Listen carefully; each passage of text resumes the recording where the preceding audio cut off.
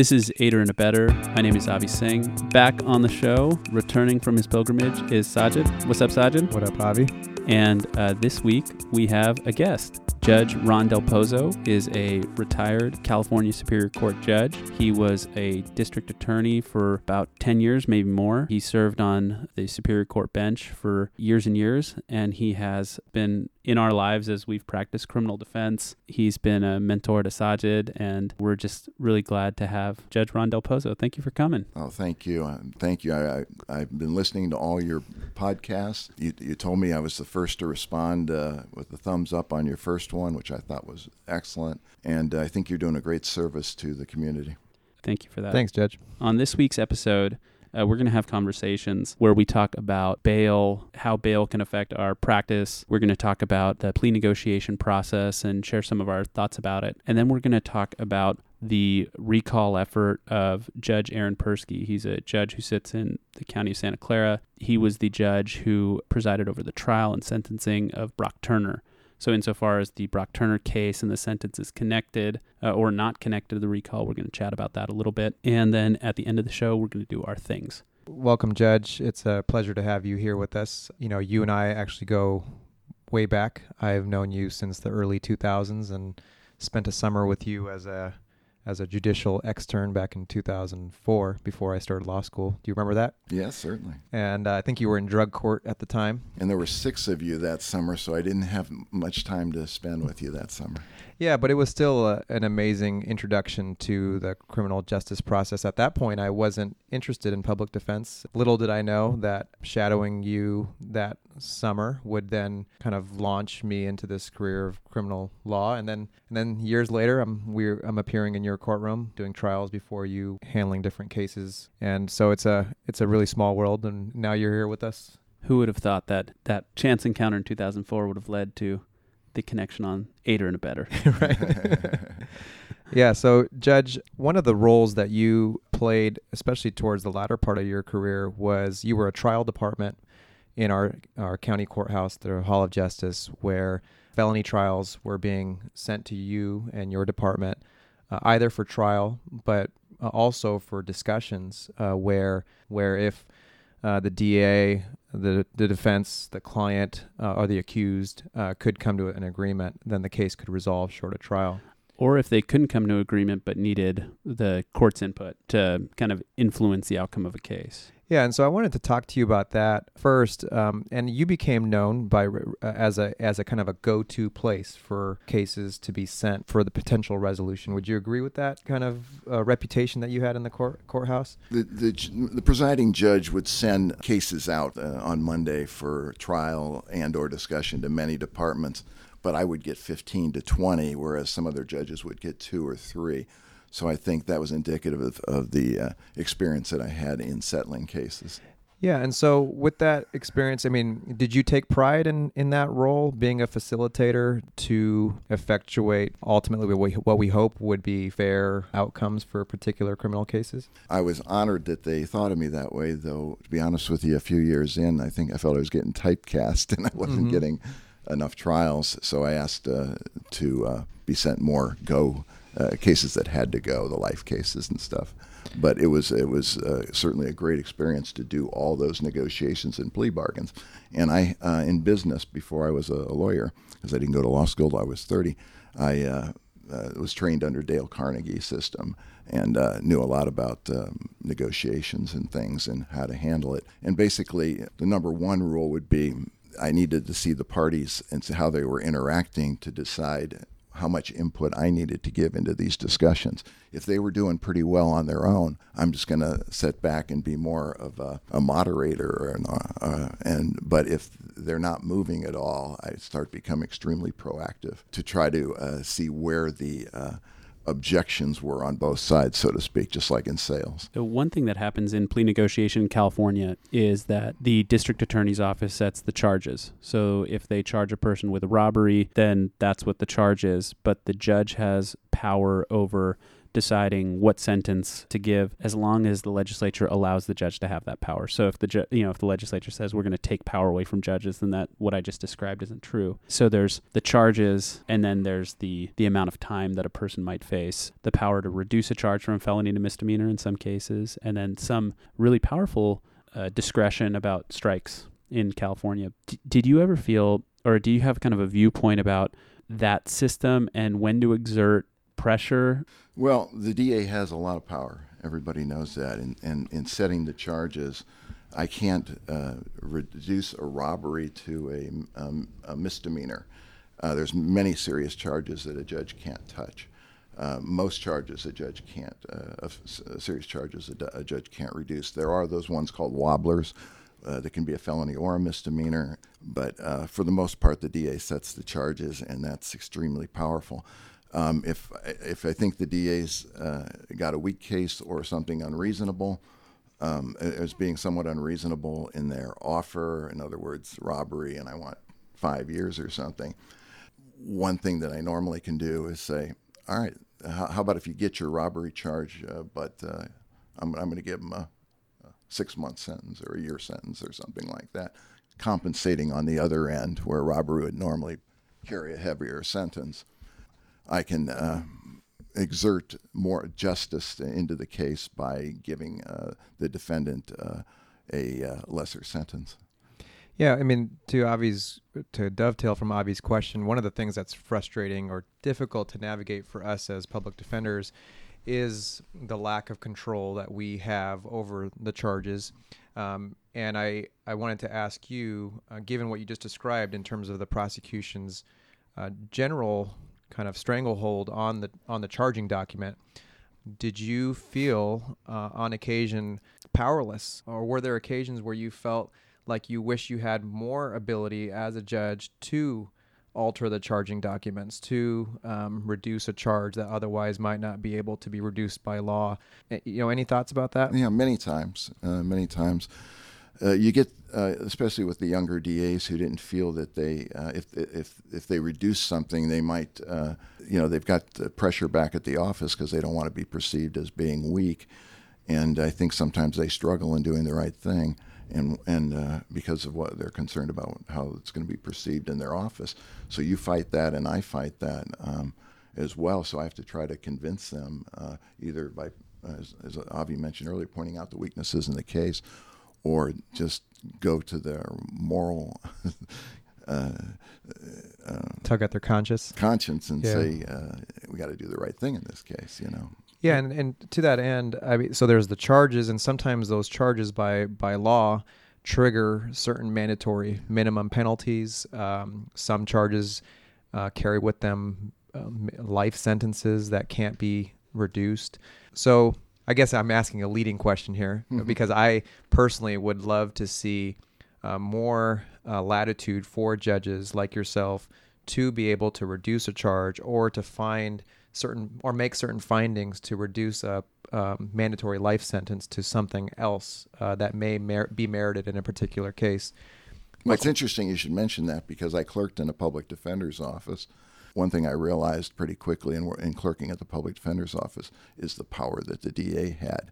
So when I went to interview, I interviewed at both for a job. I interviewed at both public defender and DA's offices, and I was very happy to get the DA job, because I had realized how much power they had to effectuate justice. And I felt that having seen the other side, I worked at the public defender's office, that that was a great experience for me, and that I could have a better perspective in how to resolve cases than someone who didn't have any experience on the other side at all. So one of the things that you might be talking about is when we see a police encounter, and we think that there's some illegality with it, like our clients are stopped for no reason, they're searched for no reason, they're searched without a warrant, and there's no exception to it.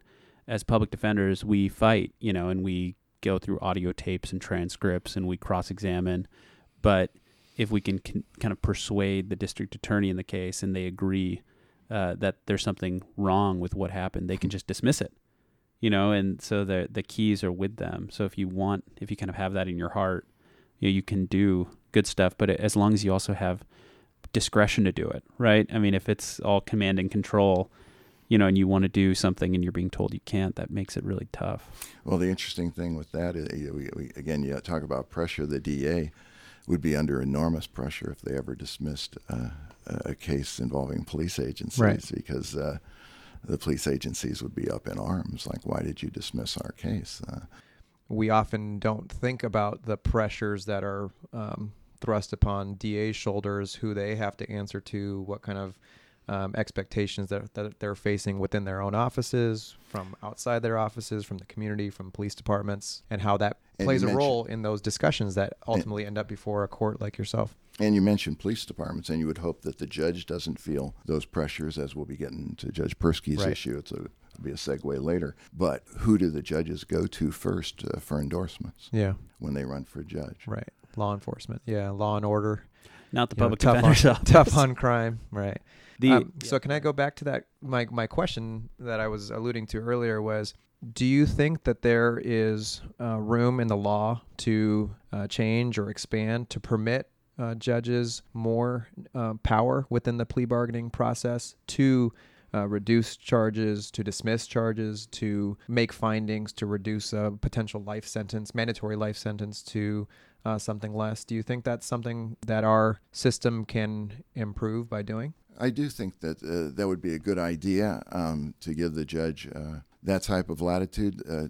Traditionally, though, that's been the DA's playground to formulate the charges and do the right thing, and they're trusted to do the right thing in the cases. I think if you look at the way the politicians acted, and we'll get into the Persky case later, how did they react? They set mandatory minimums as soon as Judge Persky gave a lenient sentence. Right. In that case, the politicians reacted, both Democrat and Republican, by, well, we're going to pass a law to make sure this never happens again, even though it may or may not have been the right thing to do in that particular case. So it ties the judge's hands in the future. Yeah. So that seems to be the reaction. And again, who do politicians go to for endorsements? Police agencies are one of the biggest endorsements right. they can give politicians. When a judge has some power to use, it's very important to us as people who represent indigent clients and people of color to be able to go to a judge who's willing to have the power and use the power. And it's sometimes hard in the plea negotiation process or when we have these criminal justice reforms where our clients, for example, there's some move to get a mandatory minimum, right? There's some move to say, well, a judge didn't exercise his or her power correctly, so we're going to remove that power in every single case. So many of the cases that are being actually litigated and handled are our clients' cases, the cases of the public defender. When in the context of plea bargaining, one question I have is, when you're handling a case, how do you capture kind of the individuality of the case, right? This balance, right, where we always want to demonstrate to the court that there's something unique about the humanity of our client in a particular case, but also treat people all the same. How do you in the plea bargaining context deal with that? Well, that's a great question. People want equal justice and blind justice. First of all, people need to understand that we never know, the judges virtually never know what the nationality of the client is. Sure, we may hear their name when we're discussing it in chambers, but I haven't met the defendant. They're not even out there when we're discussing cases. So I don't know what color they are or anything when we first begin discussing a case and make resolutions, and then until I get out there and face them for the plea. So that's one thing. But equal does not always equal justice. Equal is not always fair in certain circumstances. And if it was, that's all you do is plug the charges into a computer, and they would spit out you wouldn't need judges. Right. You just look at charge and you'd say 6 days for first one, a year for the second, or whatever. And where your clients, and I want to get into this, so I'll do it now, where your clients are at a disadvantage generally, and this will be a segue into your bail segment, is basically they're more likely to be in jail because they couldn't make bail. And whereas the private attorney's clients are out there changing their lives, basically, during all these months. Because if you were a private attorney and your client was out, you'd be saying, okay, so what do you need to do? You need to get into school. You need to get a job. You need to show the judge that you're a good prospect for rehabilitation and not committing crimes in the future. So, and basically that's what the private attorneys do. They school their clients to get a job, get into treatment, because drugs and alcohol are often behind behavior, and get into school if you can, or a trade or something, so that when we come back in front of this judge to discuss the case, I've got a lot to talk about and all the things you're doing. Well, now you're on track. You weren't on track before, now you're on track. Well, if your clients are in jail, which most of your felony clients certainly are, as public defenders, you're at a tremendous disadvantage, because we're looking at the last thing your client did, and that was the act. That's the last thing we know, and and they're not in any rehabilitative state, so it makes it much more difficult for you to get the same sentence or a lower sentence than you would get if your client wasn't in jail. Yeah, I think that's like why we were thinking about these two things together, the plea bargaining process and the bail process. They're really about, if you're going to have a negotiation, what kind of leverage do you have? And if you have your client who's incarcerated and you have a really strong case, you have a strong case. Strong defensible case. Defensible case. You have, it's a gray area type case, but it's strong for us, where there's questions. But then those questions are then shifted into something like, well, we'll release him right now with no strike, and the power as it connects, between us and the prosecutors on the plea bargaining process. Yeah, if he pleads. Yeah, I call it the devil's bargain. Plead today, get out today. Our clients are essentially faced with this question of what's the price of their freedom to a degree. And oftentimes I had many clients that were fighting a case tooth and nail from the first day all the way till that date of trial. They're ready to go. They're fired up. And then they are presented this offer of plead to the sheet, or plead to all the charges, and you'll get out today. And because they're sitting in custody, because they're not in the gallery, they're in the box. And if you get convicted at trial, you're looking at X amount of time or more time. So often clients that have, at least from our perspective, defensible cases will plead, whereas that same client, if they were out of custody, are not faced with those same pressures. They're not faced with having to go back to the jail that night and falling asleep in a jail bed and not knowing how long they're going to be in custody. And so the pressures that they face are dramatically different. Yeah, I think the judge pointed out, one thing that the opportunity that you have when you're not incarcerated to help your attorney with investigation, in terms of here's some leads, or, here's my job records, which might be harder to get if the person's incarcerated, or the ability to work on yourself so that we can come to the judge and say he's been through a intensive outpatient or inpatient drug treatment program that's just not available in our jails. Some of our jails, I like to think about, when I have an incarcerated client, how to advocate for them and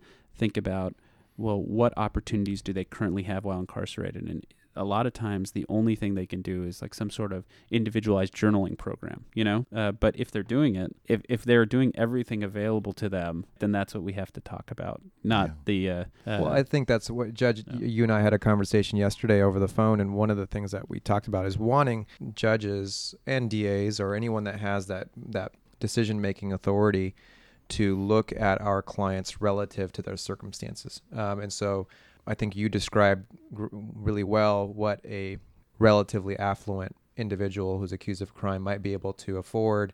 They're going to be able to afford bail. They might be able to afford getting into school, getting into treatment programs.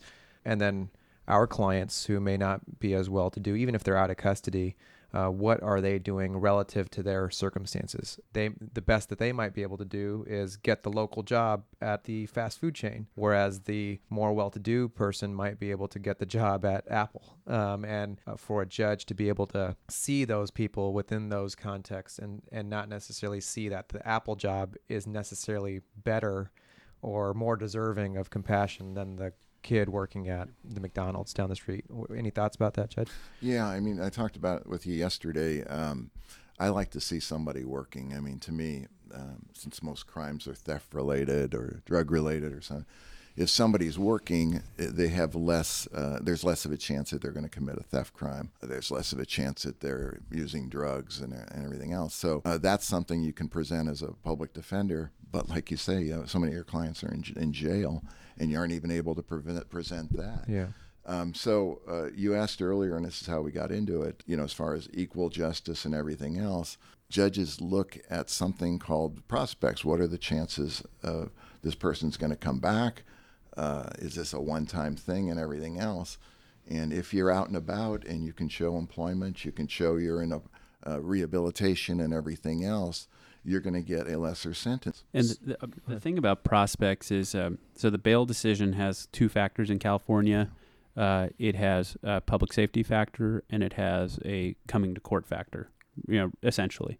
And so when we can show that a person made all their court dates previously, when we can show that they have community ties, when we can show that the amount of bail that they're able to pay, even if it's $500 or $1,000, is going to ensure that they come to court, whereas if they had lots of means, maybe that $500 would not be as good of an incentive. Like, that's the way we usually argue. But one thing I'm kind of hearing from you about the prospects is the release decision is connected to public safety. We think about, public safety means keeping them locked up. But if you have somebody who's actually released and able to get their license while they're pending their case, or get a job, like those Get into treatment. The idea about public safety and incarceration don't actually fit. Like, it's actually, maybe public safety favors release sometimes. It doesn't always favor holding in, but we kind of think about it. I personally think about it that way. Sometimes. Well, yeah, I mean, I've been thinking about that a lot in terms of the interruption that incarceration creates in people's lives. We know it from our clients' cases that one arrest can lead to them being evicted from their homes, losing their job, getting kicked out of school. And then when that one night or even that 1 week or a month in jail can just have such long-term ramifications and essentially may ultimately lead to perpetuating their criminal behavior because they end up without the resources that they could have had or might have had otherwise. And what I'm hearing from you, Avi, is that we kind of turn that whole analysis on its head and say, you know what, if maybe by releasing this person, even though our instinct is to say keeping them in because we don't want them to commit further crimes, by releasing them, we actually in the long term or in the aggregate are investing in them not committing future crimes. Is that kind of what you're alluding to? Well, so it doesn't all have to be you're staying in jail the whole time or you're being released with whatever bail is set on some schedule that has nothing to do with you, right? Like, it could be about being released with supervision. I wish that the investment that we make in people when we give them probation could happen in some sort of non-custodial pretrial setting. You know what I mean? Like, yes. Just that when you're convicted sometimes in our courts, you wind up in a better position than when you're pre-conviction in terms of your treatment and your rehabilitative prospects, in terms of and these are community investments in people that are connected to convictions. We'll have opportunities for folks if we can get you some conviction of some sort of low-level offense, then you can go to a treatment court, or like you were working in the drug court, right? And those were, it would just be really wonderful if there were some opportunities through pretrial release that are kind of service, rehabilitative, social work, and not just holding the person in. But I don't want to speak too ill of the people who are doing counseling work in the jail, and I don't mean to do that. I think it's for me, from my experience with our clients and just being there physically seeing the jails, I think it's a resource issue. It's a bandwidth issue. Just the sheer number of individuals there with drug issues, and then oftentimes that their addiction is essentially just being dormant, and that they'll stay in for 6-8 months on the pendency of their case. Then ultimately they'll resolve, they'll get out. But that addiction just kind of flares right back up as soon as they step out of the jail door. We're in an era now where the hot topic of the day is bail reform to address some of the inequities that we've already talked about in this discussion, to release people into the community rather than holding them incarcerated, but releasing them with supervision and certain conditions that they do attend treatment, that they seek out gainful employment during the pendency of their case. So I wanted to ask you, Judge, any thoughts on bail reform, on ways that our system can better create fair outcomes so that when a client of mine is before a court like yours, that he or she has equal access or opportunity to avail themselves of progress and growth in the community, just like you mentioned, just like the private attorney client who can afford it. Any thoughts on how we level that playing field? Not a whole lot, and I'd hope that you guys as public defenders who have to fight this bail thing might have some more, some better input than I would as a judge. But just to go over some of the factors that judges consider in setting bail, there are many. First, we have posted bail schedules. What is the bail schedule for each crime? This crime is a 487 grand theft, and it carries a $10,000 bail schedule. And it's a guideline for the judge to use. And then the judge can deviate depending on all the other things that I'll talk about here in very quickly. The seriousness of the alleged crime, the past criminal record, and any outstanding warrants that the person has. Have they missed court before? Their ties to the community, the probability of them making their future court appearances, their risk to public safety. I know you don't like to hear that as a public defender. Many public defenders have argued to judges over the years, and I've heard it many times, that no, that's not supposed to be taken into consideration. But it's one of the factors, and potential flight risk, of course, especially if you have somebody who's not from the city, county, or state, or country even. Right. Those are some of the things you can use that you do think about in deviating from posted bail schedule. So you could have a crime that's $10,000 bail, but the person's from China, and you may set it at $1 million because the potential flight risk is so heavy. Right. Or make conditions, do set it at less and have them turn in their passports and different other things. So those are the considerations we make.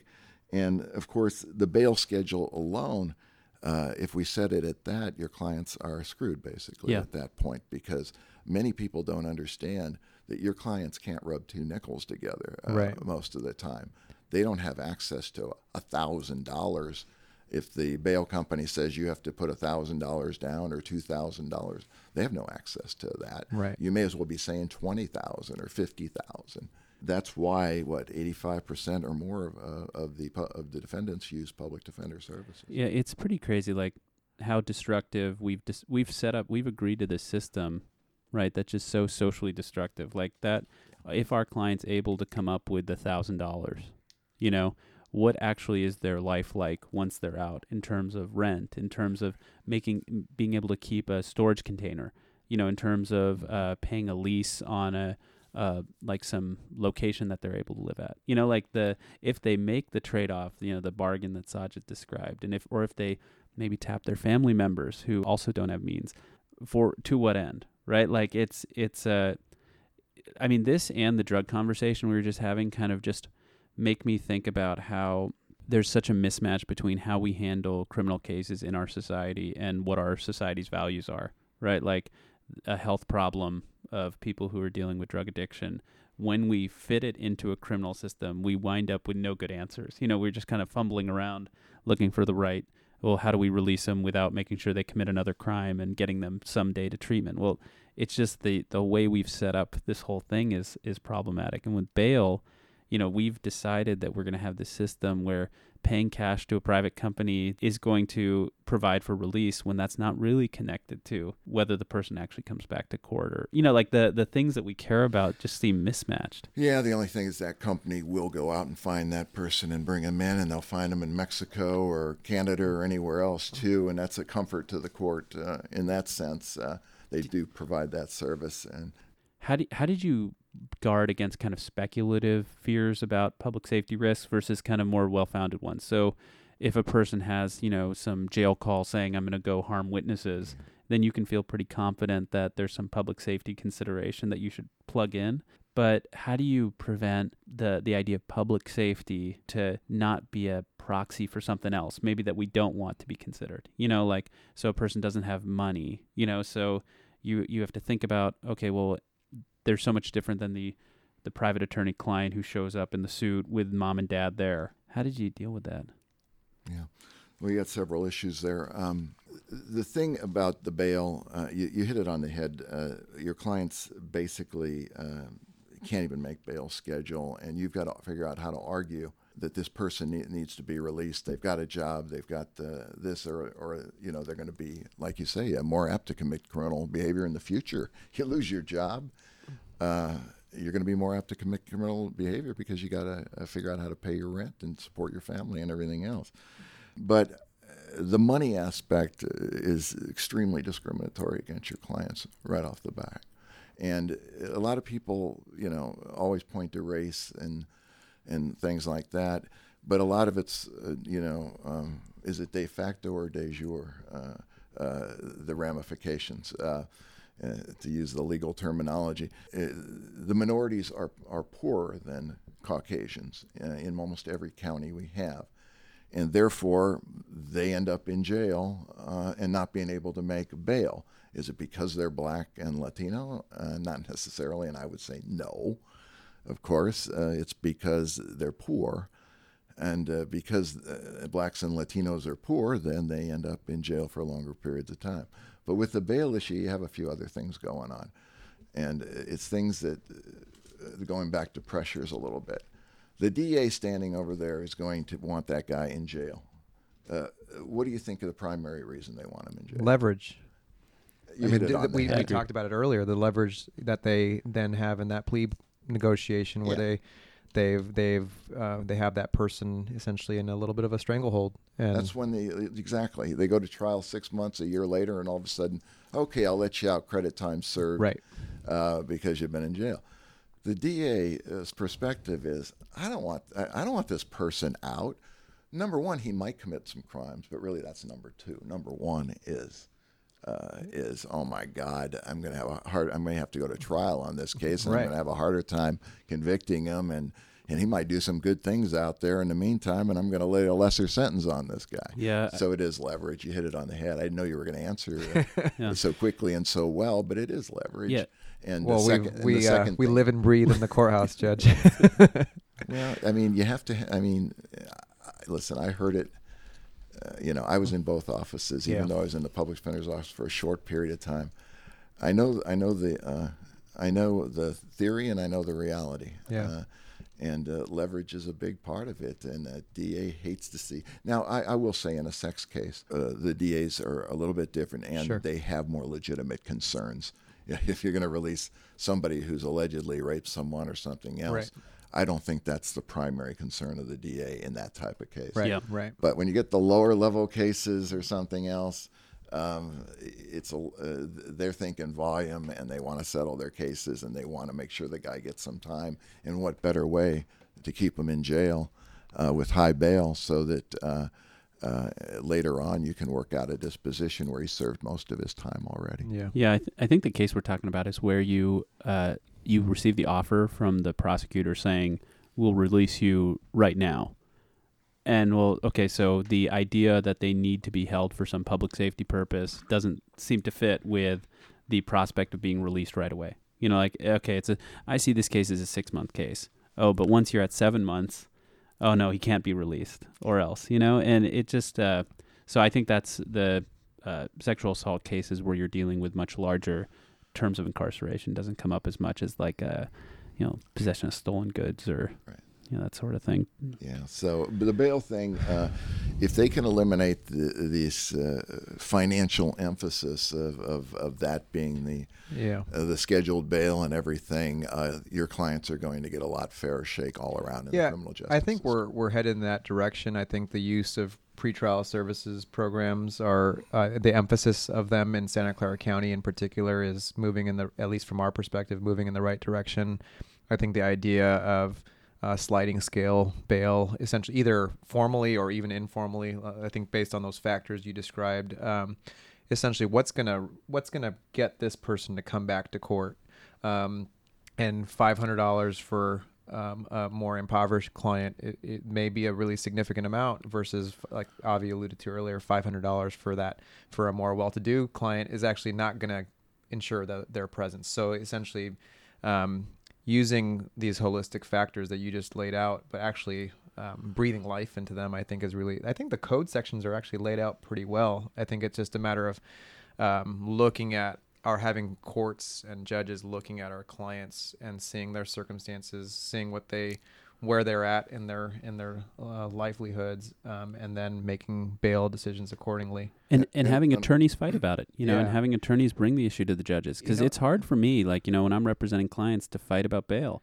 But you have to do it. And then just from my perspective, it was not something that it was not something that I feel was really a emphasized part of our practice. And so it did become kind of an encumbrance. Like when your client says, "Oh, get me a bail hearing, you got to file all this paperwork, you got to do all this research."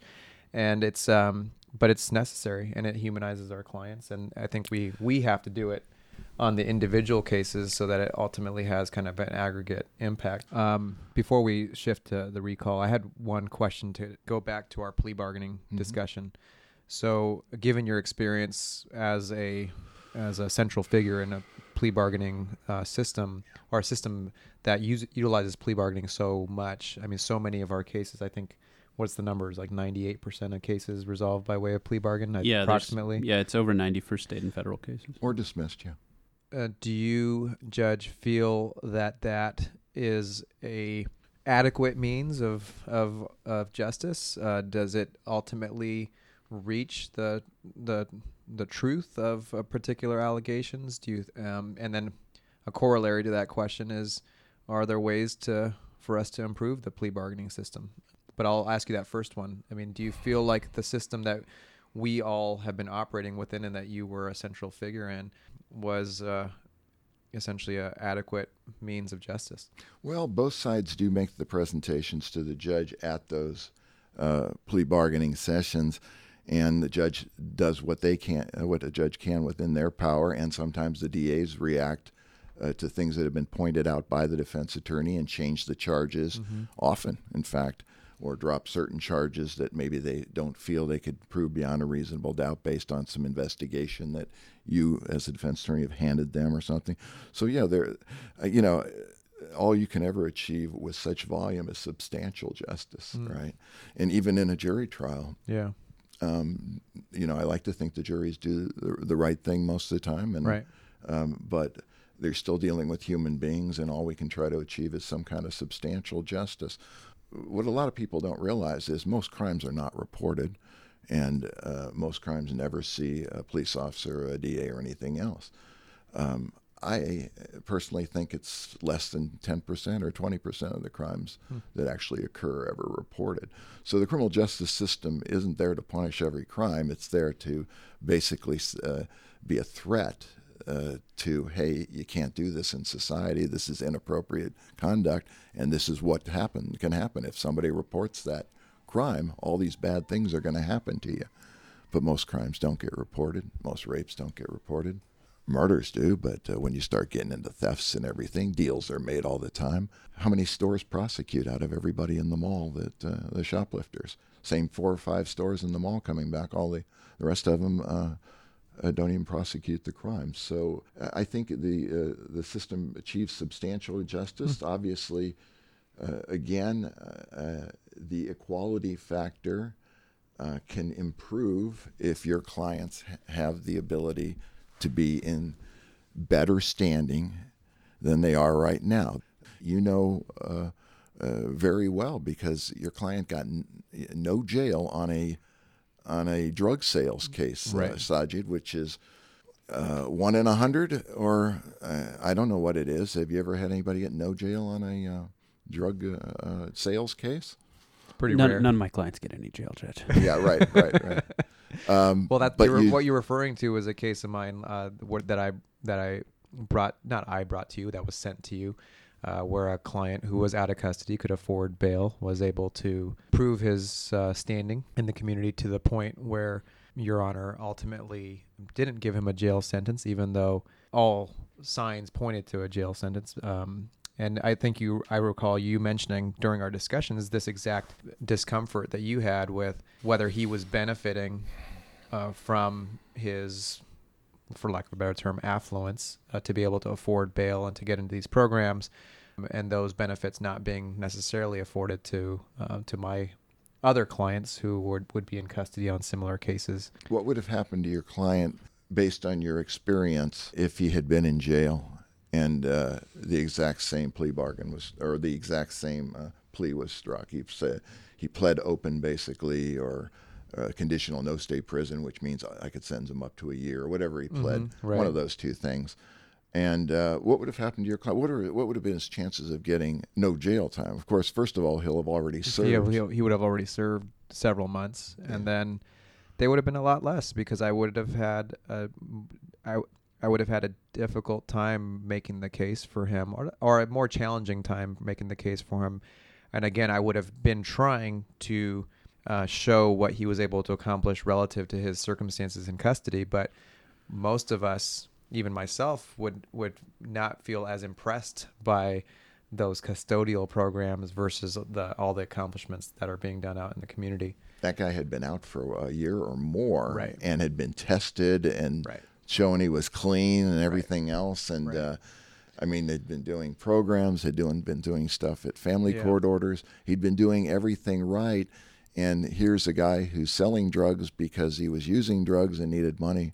Now he's not using drugs anymore. Right. And you're arguing that, Judge, he doesn't need to be incarcerated. He doesn't need to sell drugs anymore. He's got a job. He's going to have his child back from family court, and he's not going to give up this child. And you made all these great arguments, and you got a better deal for your client, right, because of it. So what I was telling you in those moments, and we talked about it yesterday on the phone, was that I want more of my average public defender clients to be given the same opportunities, which goes back to bail, that they have similar opportunities, even if they can't afford the bail schedule, that they be given consideration for OR or a lower bail amount, so that they are not languishing in custody, and so that when that moment comes where we're before a judge like yourself, that we can make a similar pitch, and that a judge will then look at them relative to their circumstances. So I think we ought to. I think our free-flowing conversation has flown. So I'm sure you'll edit this anyways. Yeah, no, it's going to be 2 minutes. Let's take a little mini break. Let's take a quick break, and then we can come back and talk about recalling judges and Aaron Persky and Brock Turner.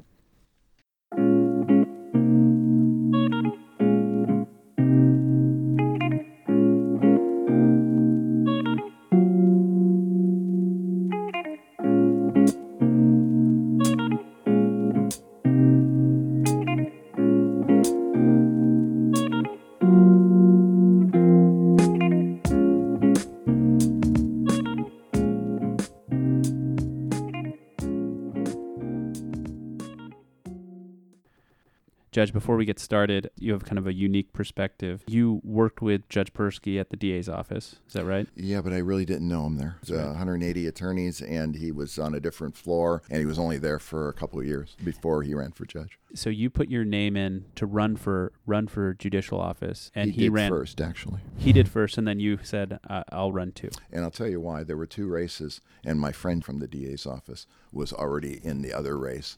So I had to run against one DA, so I figured it best be not my friend. It would be the guy that I didn't know had only been in the office for 2 years.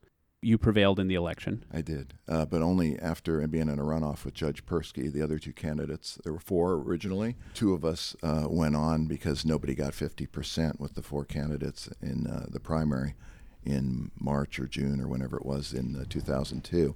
So Judge Persky and I were the 2 highest vote getters at both less than 50%, so we went on in a runoff to the final. Did you form any sort of relationship with him when you were running against him, like going on like to bar associations or given your, kind of on the election circuit?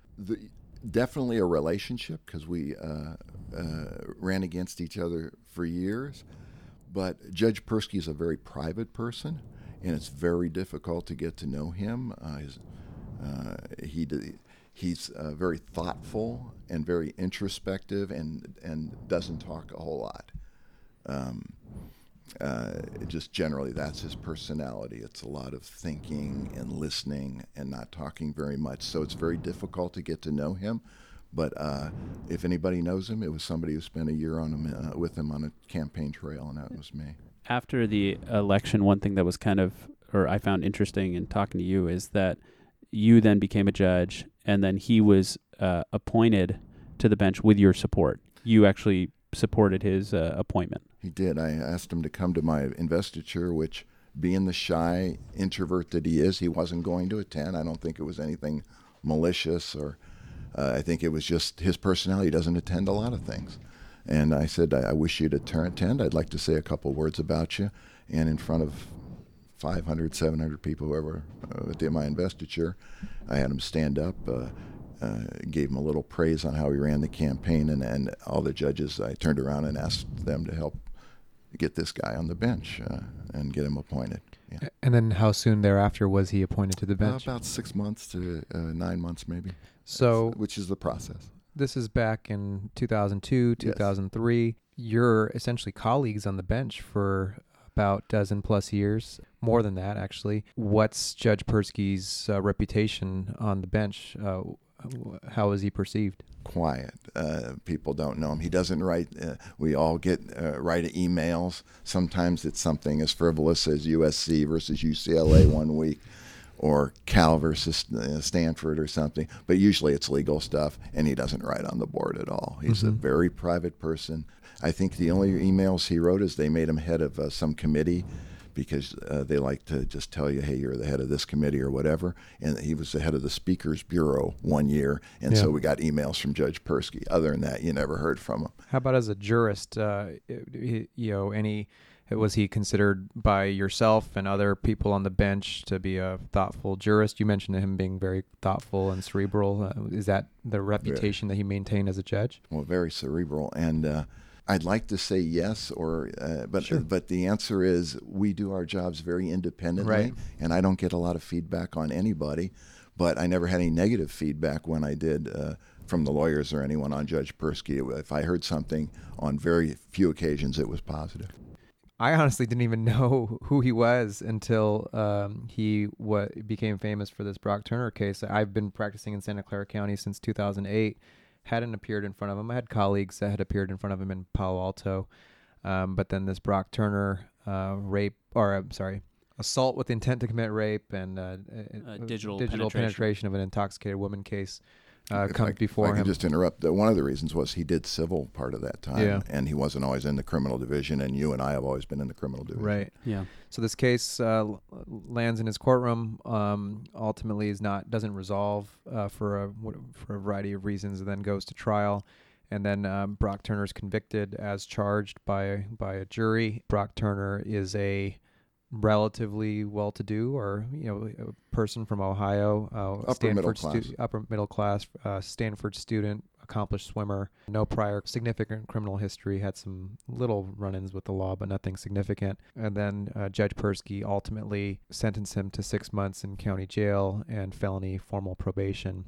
It came on the heels of a letter being written by the victim in the case, which garnered national attention, brought significant attention to the sentence, and essentially there's been this firestorm where there's an effort to recall the judge by a Stanford professor named Michelle Dauber, and her coalition, essentially saying that Judge Persky has proven himself to be unable to exercise fairness and equity in sexual assault and domestic violence type cases involving women. And so that's where we are, and so there was this vitriol that kind of went out into the news cycle last year. It died down for a bit, and now it's coming back because the recall effort is picking back up and essentially gaining momentum to get onto to an upcoming ballot. I'm not sure exactly which ballot, but to have someone be able to run against, to have Judge Persky recalled, and then ultimately have someone take his seat. So with that context, do sitting judges have the ability to speak out on their own behalves or to defend their sentences or their decisions on cases outside of the courtroom or outside of that particular kind of discrete set of circumstances? The answer would be generally no, and I think in this case, no. This case, I don't know what the appeal status is, though. And that might make a big difference because you guys pay a lot of attention to appeal dates and everything, and when a case is finalized and everything.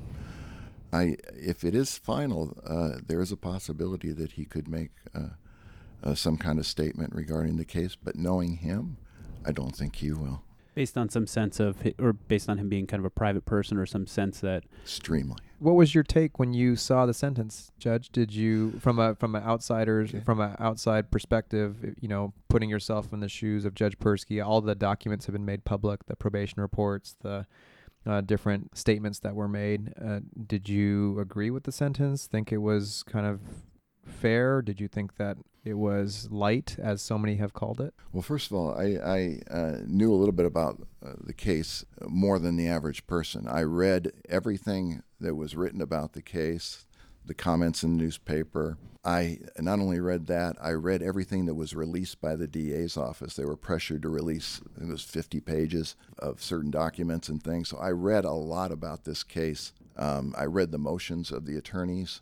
I read the sentencing memorandums. I read about the testimony of the witnesses, including especially the victim. I was surprised at the sentence because the jury returned a verdict, and the verdict that they returned would have generally sent the person for prison for what I believed would have been a 4 to 6 year term.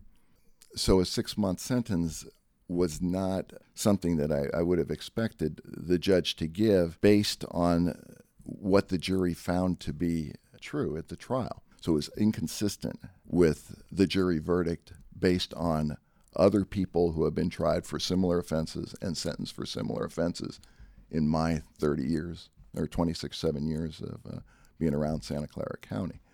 And to give somebody not only give them probation, but not even give them the maximum 1 year. I mean, you see people get a year for the first residential burglary without any history. You see people get a year for having several DUIs behind them and having a fourth. It was inconsistent with the jury verdict. But he presided over that case and felt that was the appropriate sentence, and the probation officer who wrote the probation report, which the judge reads and considers, thought that it should be a local case, which means up to 1 year, and he agreed and gave him probation. Should he be recalled is the next question. Absolutely not. It's if he had a pattern of giving light sentences in his cases, then they should consider recalling a judge because a pattern would indicate that there might be some bias against women victims of sexual assault, domestic violence cases. Michelle Dauber turned out to apparently was a friend of the victim's family, and that's what started all this. And she dove into Judge Persky's cases and had apparently interns look into them and everything else to try to establish a pattern, because she knew she couldn't do it on one case.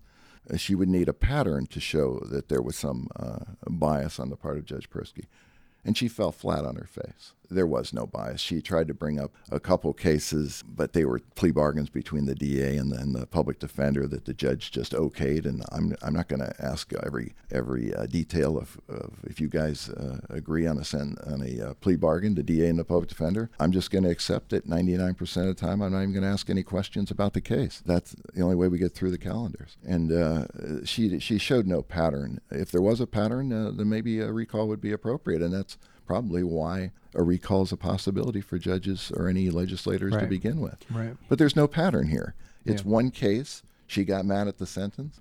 Maybe it wasn't the right sentence, but I didn't hear the whole case, and Judge Persky did. The sentence was deemed to be legal. It was a legal sentence. The Judicial Council, I think, did a investigation into it, found it to be a legal sentence supported by the law, it was based on in a discretion that was afforded to court or a judge like Judge Persky or yourself, where under certain circumstances a person convicted of those particular crimes could be granted probation if there were certain findings that were made. I can tell you another thing. I mean, I can look back on some of my cases over my 12 years on the bench, and even as a DA before that, and I still think about a few that I think I missed that I should have done a little bit differently. When you think about those cases where I should have done those differently, is it always I should have done a harsher sentence, or is it ever I should have done something different in terms of more programming or less harsh? Usually less harsh. As a DA and a judge. Wow. Yeah. Usually less hard. There's still 3 or 4 or 5 or 6 that roll through my mind from time to time, and a few of them were corrected when they allowed those 3 strikers to Prop 36. Prop 36. A couple of them were released on that I had been on the 3 strikes team at the DA's office that I didn't really feel should have gone 3 strikes to begin with. Those were 2 of the cases I remember very well because they always kind of haunted me. I don't know if Judge Persky would say, you know what, now that I look back, I think I made a mistake on that. I don't think he would. It's interesting because, like you said, what can a judge do? Well, politicians, they can do a mea culpa, right? And they often do. I blew it. They raise I'm sorry. That'll never happen again. What was I thinking? Blah, blah, blah. You see it.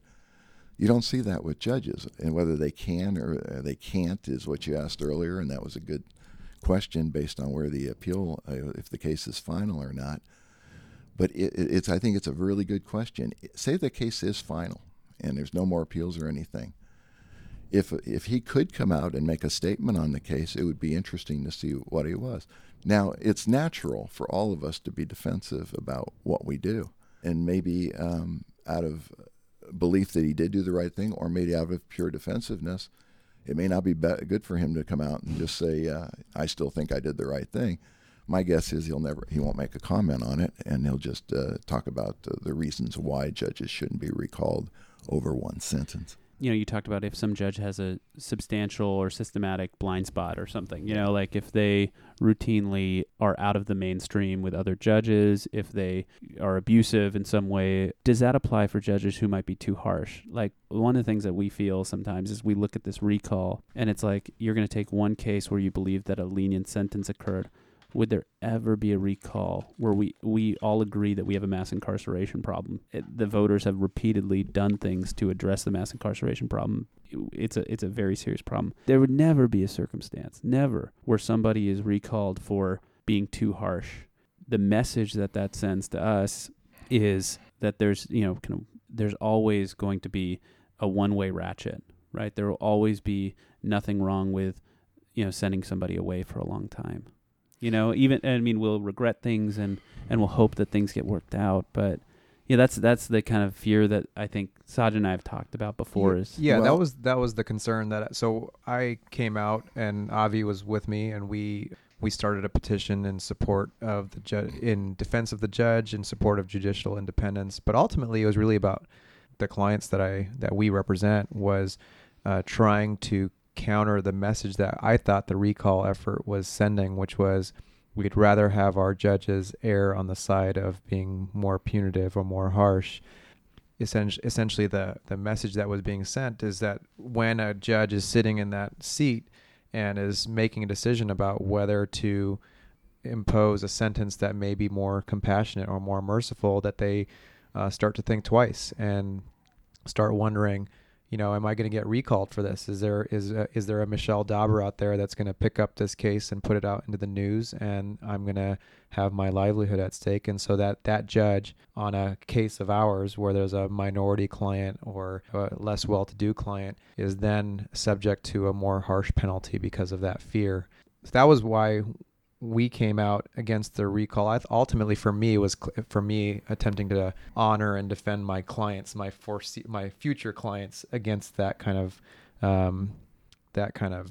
backlash that could occur. Judge, I wanted to ask you on that regard, do you think that this recall effort does send that message to individual judges, either consciously or subconsciously, that will make them think twice when they're on the bench and having to make a sentence, and that they may err on the side of a more harsh sentence for that fear that I just described? Any thoughts about that? My first thought is that this is the only case where a judge has been up for recall in my recollection, so it's not something that should be at the front of the judge's mind. It's a rare circumstance. Sure. So from that standpoint, I don't think too many judges are going to be affected by it. But having said that, certainly in a high-profile case where it's in the news, it's serious charges, etc., like the Brock Turner case, you could see where that could possibly affect the judge because it's already high-profile. It's something everybody heard of, and if the population and the newspapers believe that they blow it on the side of favorable to the defendant, I could see where that could be a consideration in a high-profile case, but not in 99% of the cases. I don't see it. Well, I would just not counter, but maybe just a thought is that Brock Turner was a relatively covered initially when it was going through the trial process. I think it was being covered in Palo Alto, at Stanford Daily, maybe a little bit in the Mercury News, but then it picked up steam when the sentencing occurred, and then when that letter that the victim wrote went viral. And so I guess my concern is that we just never know when a particular when scrutiny might fall upon a random case on a random docket in Santa Clara County. I'm just concerned that subconsciously, I understand your point, Judge, but I'm concerned subconsciously that the message that this recall effort sends is that there might be a time when a judge is processing through a sexual assault case or a DV case that falls upon their lap in a trial department, and they make an offer. But in the back of their mind, they're thinking like, I wonder, what if this Mercury News author picks this case up, and then what will come of my career? Am I going to be on the headlines the next day? Well, and I might add to it. And DV is domestic violence. All right. I've been present. Sajid, I'm sure you've been present. You go in chambers and you're talking about a case, and you're having a tough conversation about the strengths of the prosecution, the strength of the defense, and vice versa. The court wants to do something, and the court has the power to do something. Okay, well, with these charges, I'm seeing, a grant of probation and such and such. Everyone says, okay, that seems appropriate. Client will be resolving the case. And the district attorney says something like, well, I'm just going to object for the record. I'm just going to note an objection.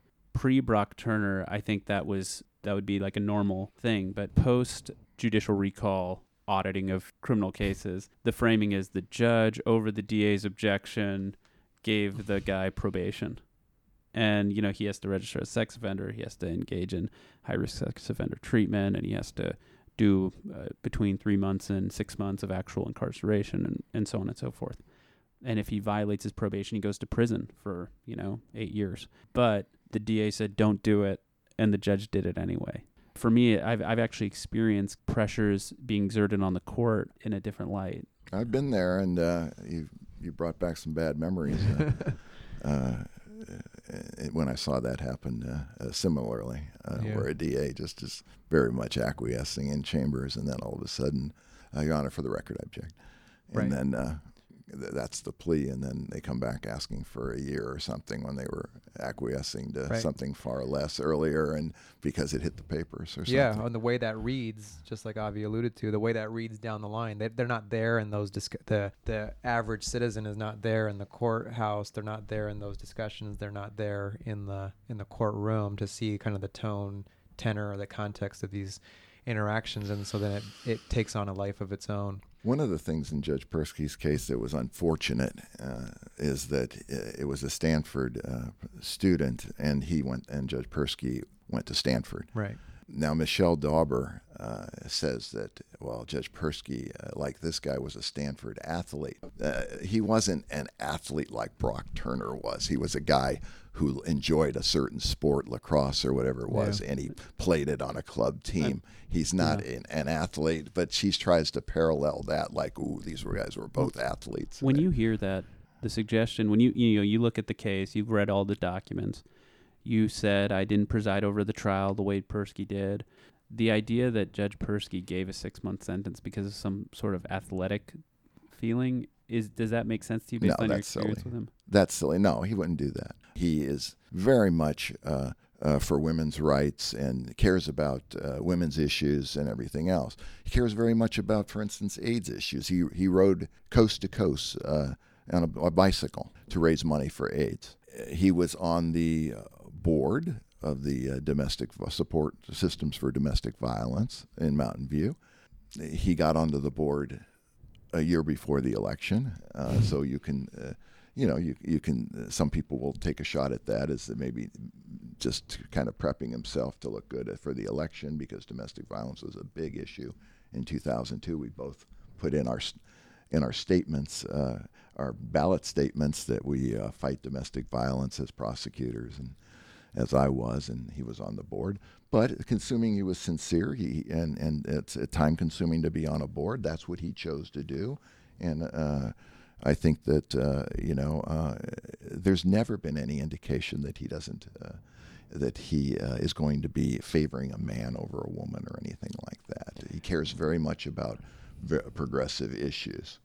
I was waiting when this story broke, when people were asking me my thoughts or my responses, that I would have had a problem if this was a sentence that was afforded to someone in Brock Turner's position, his race, his affluence, his background, that wasn't afforded to an average public defender, quote unquote, client. But no one has ever been able to point to any of those disparities or anything like that. None of the colleagues that we have worked with that have appeared in front of Judge Persky were able to would say anything like that. In fact, they all said the opposite, that they felt that if a quote unquote public defender client was in front of Judge Persky under similar circumstances, that he would have given him the same sentence.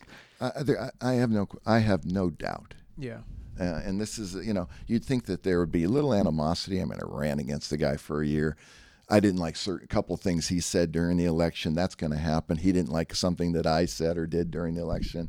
But that's his integrity is never an issue with Judge Persky. It wasn't at any point in a year that I got to know him fairly well, but more than anybody, I'm sure, knows him in the legal profession. Yeah. His integrity, it's sad because his integrity, like you say, has never been questioned, either as a DA or a civil attorney before that, or a judge, and it's being questioned over this one case. And like you said, the athlete thing is silly, whether he's an athlete or a non-athlete, and whether he's a minority or it's silly. I understand Judge Dauber dug up another case where Professor Dauber. That might be next. She might want to run.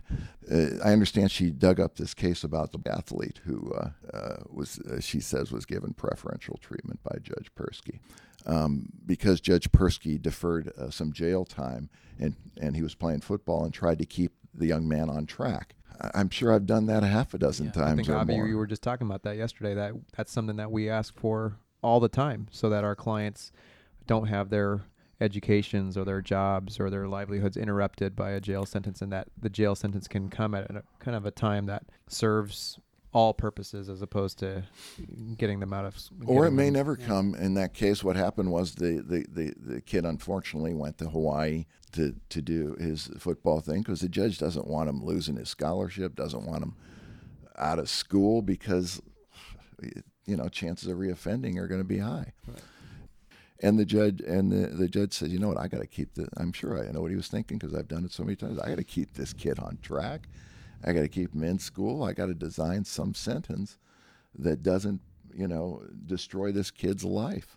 And so he unfortunately failed to do his classes. He failed to follow through. The guy came back to court, and that's kind of how it got highlighted that he had failed to do what Judge Persky had told him to do. And then Judge Persky, at the recommendation of probation, without any objection from the DA, gave him another shot. And I think he may have failed the second time too. And they felt that was, that's somehow being pointed out as part of a pattern, which is just silly. We try to keep people on track. When I gave your guy that no jail sentence in that, probably the only time, or maybe I think I did it one other time, I did a no jail sentence in a drug sales case. And so that means less than, since I sentenced so many, 0.2% got that. The other time, when I gave it to your guy, it was because I didn't want him to be off track. He had just gained custody of his son, or was about to. His son needed the dad at home, so I did an alternative sentence other than jail because he had done all his classes, was clean and sober for a year and a half, and it was more important to keep him on track than to jail him to prove that I got to be equal or consistent with everybody and jail everyone. Right. And I don't care whether your client obviously is white, Latino, black, or anything else. It makes no difference in most judges. Yeah, I think that sometimes we set up an arrangement like there'd be some sentencing after trial or by way of plea, and then we try to focus the court and the DA on what's happening with our client so that, for example, he's in community college and he's about to finish. And it is appropriate for us to ask, and it's appropriate for the court to consider collateral consequences, like, in the immigration context, or that this person's close to an AA, and if he gets that AA or she gets that AA, then they're going to be in a better position to not reoffend. And we have this awful. I don't think our system works the way we want it to, and that we have to fight, to make it better, and we have to have these conversations. Many times our system has bad outcomes in terms of disproportionality and all that stuff. What I sometimes am concerned about is we have all that, but then individualized acts of compassion are the red flags. The whole system's the red flag, and the individual act of compassion is the thing that should be like, okay, well, it worked out this time. Well, would he have done it for this person? Would he have done it for that person? Or he accepted a plea in a case where somebody got prison. I hope that we can think about those moments where somebody exercises compassion and not have those be an indictment of the person, but hope that those exercises of compassion happen more frequently. Well, I think you made a good point, and collateral consequences is very, very important because sometimes to sentence somebody to something really doesn't have much consequence, and it's right for the circumstance, and other times it's the most devastating thing that can happen. And I'm going to give you the example that I always gave my law clerks. There was a case years ago, and I think this is one you should always put to your interns and as to what they think would be the right thing to do. I remember the girl was Asian. I can see her right with me there in the courtroom, and she had done a shoplifting, and she had a moral clause in her contract. It was Stanford, her scholarship contract, which allowed them, if they wanted to look at that theft and her to lose her entire scholarship. It was a morals clause. And, of course, she shoplifted. Everybody knew she shoplifted. It was a pretty hefty amount, several $100s worth of stuff. It's stuff that she didn't need. It was dresses and things that nobody needed quantity. It wasn't like one prom dress or anything like that. And she had lifted quite a bit of stuff, several $100s worth from Neiman Marcus. And she was facing the possible consequences of losing a Stanford scholarship because of that morals clause. So should you reduce her to the 602, as we call it, trespassing or something that's not going to affect possible losing her scholarship? And that was one example I often gave to my interns. And you'll get different answers. Of course, some people would say, no, you should treat her exactly the same and give her exactly the same sentence as everybody else. Same crime, same sentence she should go down on. And others said, no, give her the reduced sentence, but increase her penalty on it, make her do more community service or whatever, which is a little more. That's where I would be trying to figure out something like to give a little bit over here, but take a little bit over here or something like that. And those become the situations where treating someone equally may not be the fairest and just thing to do. Maybe to somebody else who works for his dad's company and is about to take over the company or is not going to have any consequences, right. Can just go down and take the normal thing. And maybe, this is also the Brock Turner case.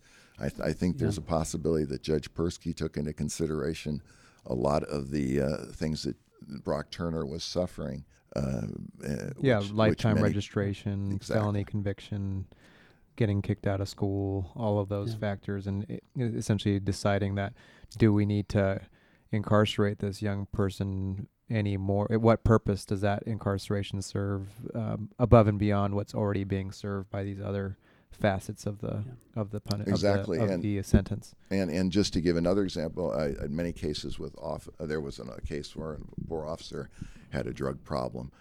And he called the police to his house because he was in the basement freaking out on drugs, saying that there were people upstairs who were trying to get him. Well, they brought out the SWAT team and everything else. The long story short is he was paranoid and he was on drugs. And he was charged with 11-550 as a felon. Which is under the influence while having a firearm. Yeah, and we had to change that charge or he was going to lose his entire pension of 20 years as a police officer with outstanding credentials. I saw other credentials. But he had developed a drug problem, and he really messed up that day. He calls the police out. I mean, that shows you how much under the influence. And so the consequences were going to be so severe for somebody who had served his community so we changed the charges so that he wouldn't lose his pension. The thing that I would say is... As a DA, that was... Yeah, somebody listens to this and they think, okay, well, Brock Turner's at Stanford, so because he's at Stanford, he gets a better outcome. Or the officer was able to have a good career and have a good pension. And because he had a good career and good pension, he gets a better outcome. Yeah. And I think that that's part of the job of lawyers, to force judges, force decision makers to get up close to our clients. And it's not just because a client isn't at Stanford doesn't mean that they don't get the benefit of the advocacy that we can provide. It might just require refocusing our efforts. So while Brock Turner's at Stanford, he's not in the foster care system, or he does not have an educational history that involves traumas that we can identify, but we have to be willing to look for it. So the problem can be us attorneys not getting up close to our clients and not doing the work of presenting that to courts, because when we come to you and we describe Sajid's client who was able to get his child back and who was able to get off drugs, like that's who by the way, is not an officer, is not a Brock Turner, rich person by any means. Right. I just want to say it happens. It happens every day in other cases without these special people. It's about mitigating. What I'm hearing from you, Avi, is twofold. One is there is an onus on us. And I think, Judge, you and I talked about this on our phone conversation yesterday, is there's an onus on public defenders to be able to take that on, to get close, to really get to know our clients, to have a holistic practice where we look beyond our clients' charges, beyond their rap sheet, actually get to know their backgrounds, what their context is, where this crime kind of arises from, and then being able to advocate for them in our courthouses and tell their stories, and be able to contextualize their crime, and then be able to paint a picture of their prospects relative to their circumstances. So in the same way that Judge Persky was able to look at Brock Turner as a human being for all his accolades before, all his accomplishments up to his incident, and then to see all his prospects in the future relative to his circumstances, Stanford student, swimmer, all those good things, that we would want a judge like Persky or anyone else to look at our clients relative to their circumstances. Again, wanting to encourage that type of holistic analysis of our clients as opposed to this zoomed in approach of rap sheet, charge, sentence, and it becoming almost like a computer program that you alluded to at the top of our conversation. And I felt like, and I continue to feel like, this recall takes us back to that equation, crime charged, person convicted equals this offense. And actually, that's what happened in the case, is that ultimately the law changed because of the Brock Turner case, and that discretion that Judge Persky had is no longer available to a judge like him, or if Your Honor was on the bench. And those mandatory minimums makes the DA, again, more powerful, because if they charge that, the judge must, and they're convicted of that charge now, the judge must impose prison. Right. And so the judge, even if he wanted to look at the humanity of Brock Turner or the next guy that gets convicted of those charges, let's say it's a 18-year-old community college student in East San Jose that gets convicted of those charges, a judge is not going to be able to, because of the law change, going to be able to have that holistic analysis of that offender. And instead, it's just going to be, you got convicted of these crimes, you're going to serve this time, and the humanity is lost. Even if it's a plea. Even if it's a plea. Right. And not only that, and you guys are most aware of this as public defenders, mandatory minimums are great leverage for the DA. They could have a weak case. Maybe it's 50-50 at trial, which is a weak case for a DA. And they could force a plea to a lesser offense just because your client's worried about the mandatory minimum that he would face if he were convicted. Right. So now it gives them more leverage, because nobody wants to go down on this charge now because it's mandatory prison. And the DA might have a weak case and say, all right, well, I'll reduce the charge to this, but you have to, and they'll control the sentence. Right. Because DA, when they reduce a charge, a lot of people don't know, they do it with conditions that I'm only going to reduce it if you get this sentence or something. And just more leverage for the DA, going backwards as far as you guys are concerned. But in all these high-profile cases tend to lead to really tough laws sometimes that it takes years to undo. Yeah. And that was why I think we were trying to get out on the front end of this, is that we foresaw these consequences coming down the barrel. So, but the fight still continues, and we'll see where it goes. Why don't we do a quick break, and then we will do our things.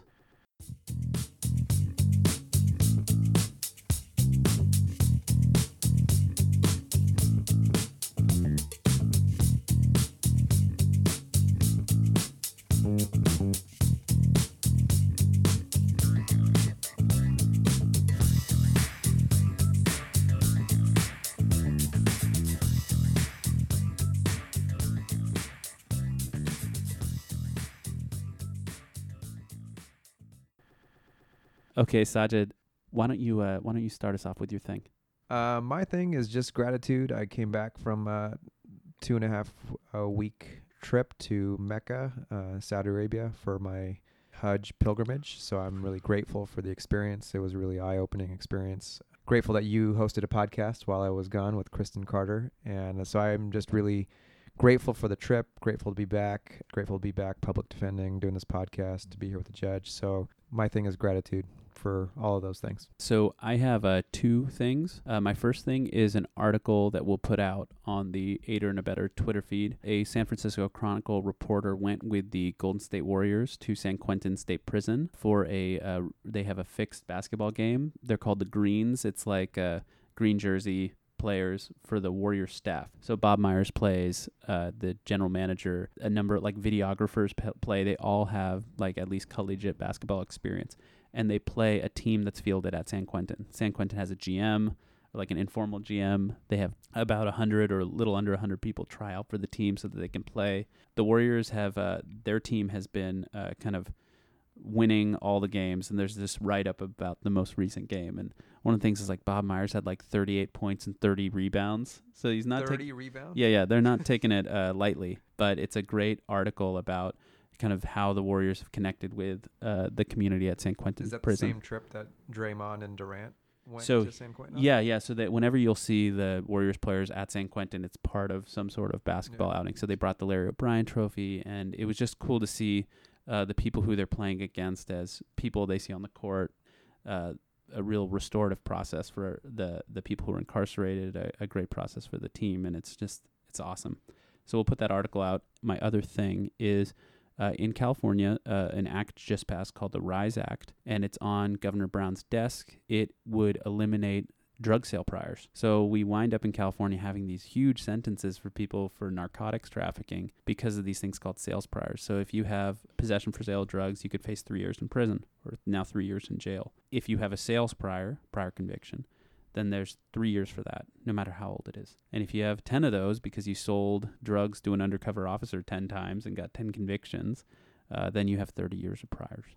So if the RISE Act is signed, then sales priors will be gone, and it will be just chipping away at this war on drugs that needs to officially end. Can I add a thing? But the before I DA forget? will lose their leverage. Yeah. Yeah. Well, there was too bad. another bill that I forgot to mention. There's a bill that just passed the legislature. Wait, that's going to end up on the governor's Let's give you desk. another thing. Let's have another thank thing. you. I'm taking one anyways.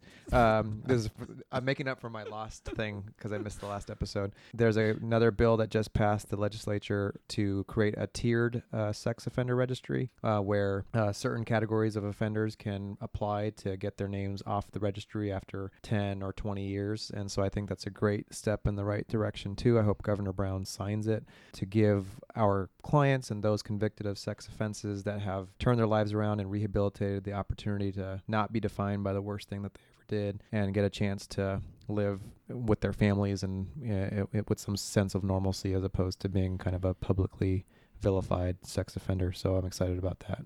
We have he too many signs it. people on the sex offender list. I think everybody agrees with that. Yeah, actually, law enforcement supported the legislation because they said it actually diminishes their ability to track and monitor those that are actually higher risk sex offenders because the registry is so bloated. So It's bloated with a lot of crimes that aren't necessarily ones of high recidivism as opposed to serious sex crimes. Exactly. Judge, you have a thing?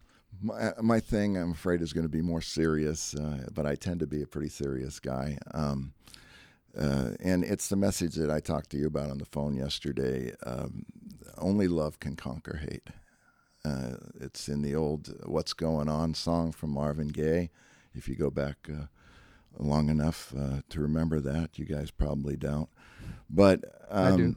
You see, I just look around and I see so much hate amongst people who are supposed to be, progressive thinking people, and there's just too much hatred. There's too much name calling. There's too much labeling going on.